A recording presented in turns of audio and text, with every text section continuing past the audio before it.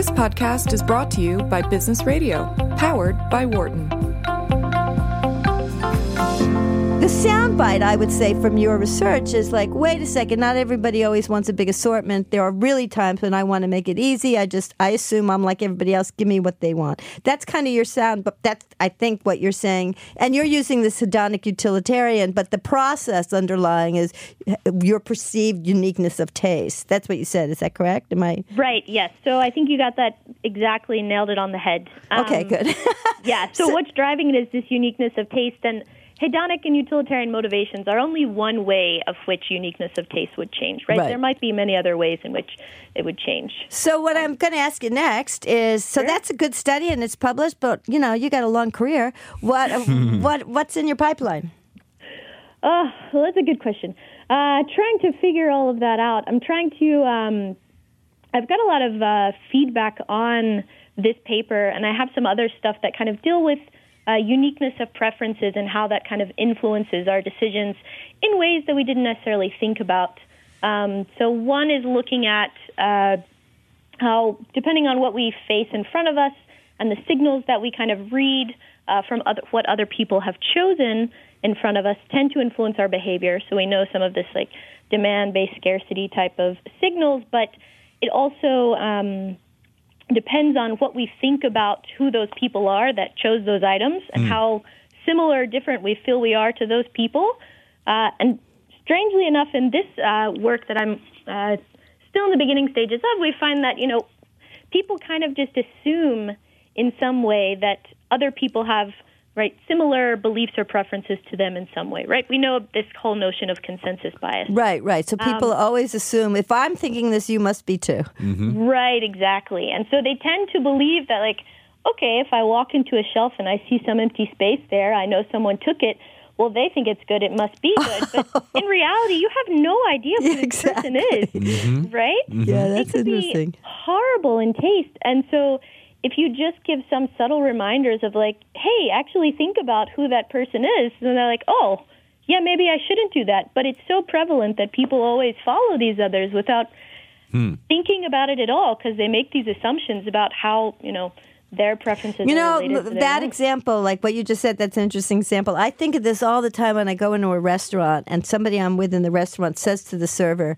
what should I have? What do you like here? Or something like that. It drives me crazy because what makes me think that person has the same taste as I have, you know? How about the question of asking them, like, what's the super popular seller here? Like, what are you really known for? Is that a little bit better? I think I'm nothing like other people, so none of this works for me. But Sarah, how do you answer America's question? Yeah. So, I mean, I think at that point, you know, then you get into questions of, like, need for uniqueness and how much do you feel like you really are. That's going to be a moderator. Mm-hmm. Right, if everyone feels like they're informative of you or not. But it's kind of widespread that generally people just seem to be blindly following others.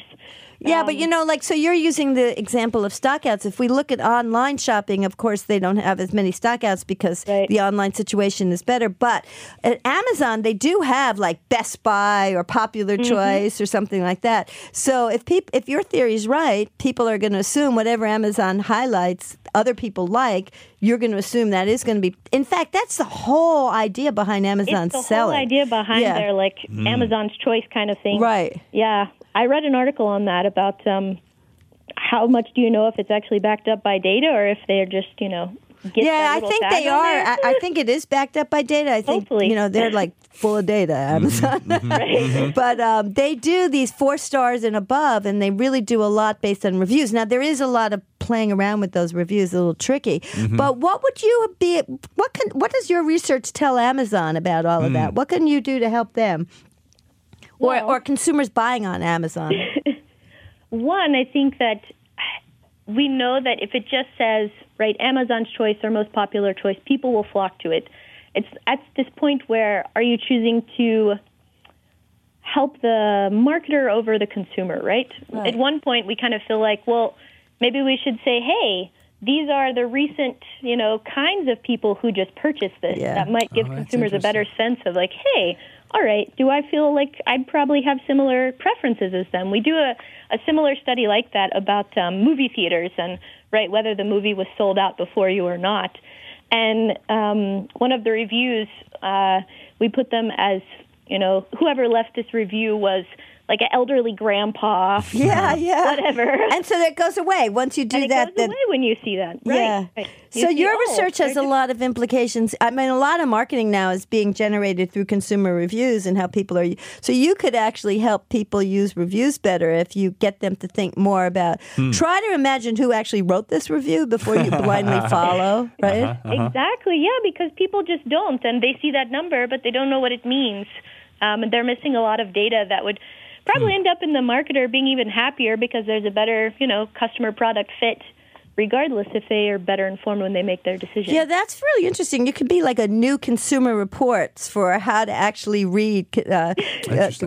How to make it more valuable for you, yeah. Because I talk to a lot of, there's no question a lot of millennials and Gen Zers are using reviews to evaluate decisions. That's just true. And for sure, Amazon and their 4 stars and their consumer choice, they completely believe that people are going to go after what everybody else buys. So their premise, I think, is right. And then what you're arguing is, well, maybe that's not always right. So when I ask people, I say to them, why do you follow those reviews? You know nothing about this person. The person might be an idiot. Why are you? That's how I talk to them. But what they say to me when I say it is, well, I am more sophisticated than that. I look at how many reviews there are, and I look at the range of reviews. And if I think there are a lot of reviews, then I trust the review more. What do you think about that argument?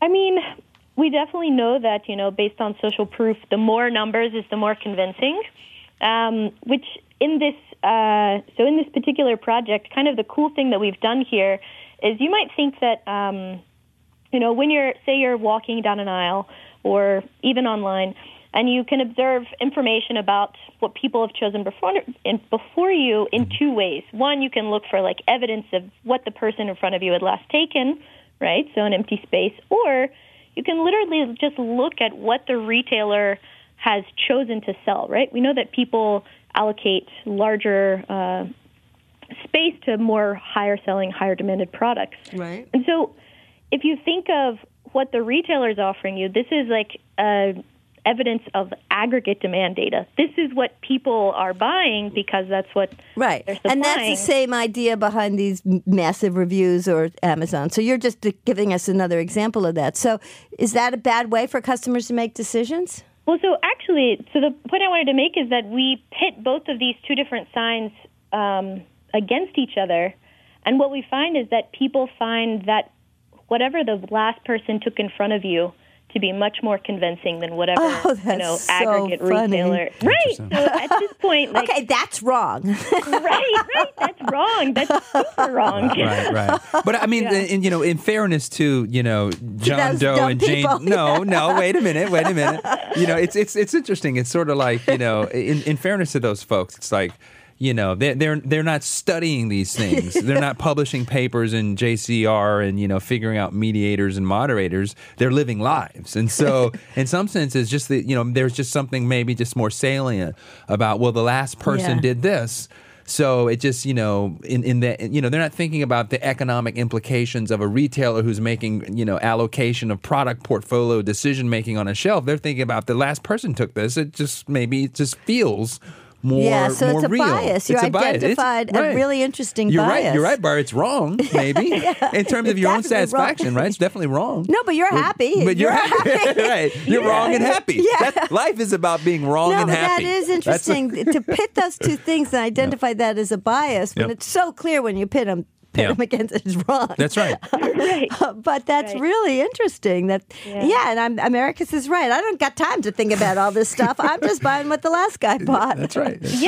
And they actually do put thought into that. They're like, okay, I acknowledge that there's a lot here, but this guy chose that. I'm going to follow him. Like, he must have known something was right. Yeah, given how decision-making is being made in this new customer-focused approach and all these reviews and how important and we were just talking to one of our earlier guests about the whole co-creation idea and building brand community. And there's like the way marketing is going, these implications that you're talking about are important. And maybe people are happy making the decisions any way they're making it, so you can just identify that they're doing that. But maybe you can also help them make better decisions by Right. making them aware of this bias. That's right, because they may not have access to this alternative universe of happiness that they could be having. Right. If they were right, using the right. The counterfactual. Right, that's right. right. Exactly. That's the hope of like, all right, well, it should be in marketers' best interest to have consumers make better decisions, right? Yeah. So that way they keep coming back. They become loyal. Yeah, that's really interesting stuff. Well, that sounds like great research. I'm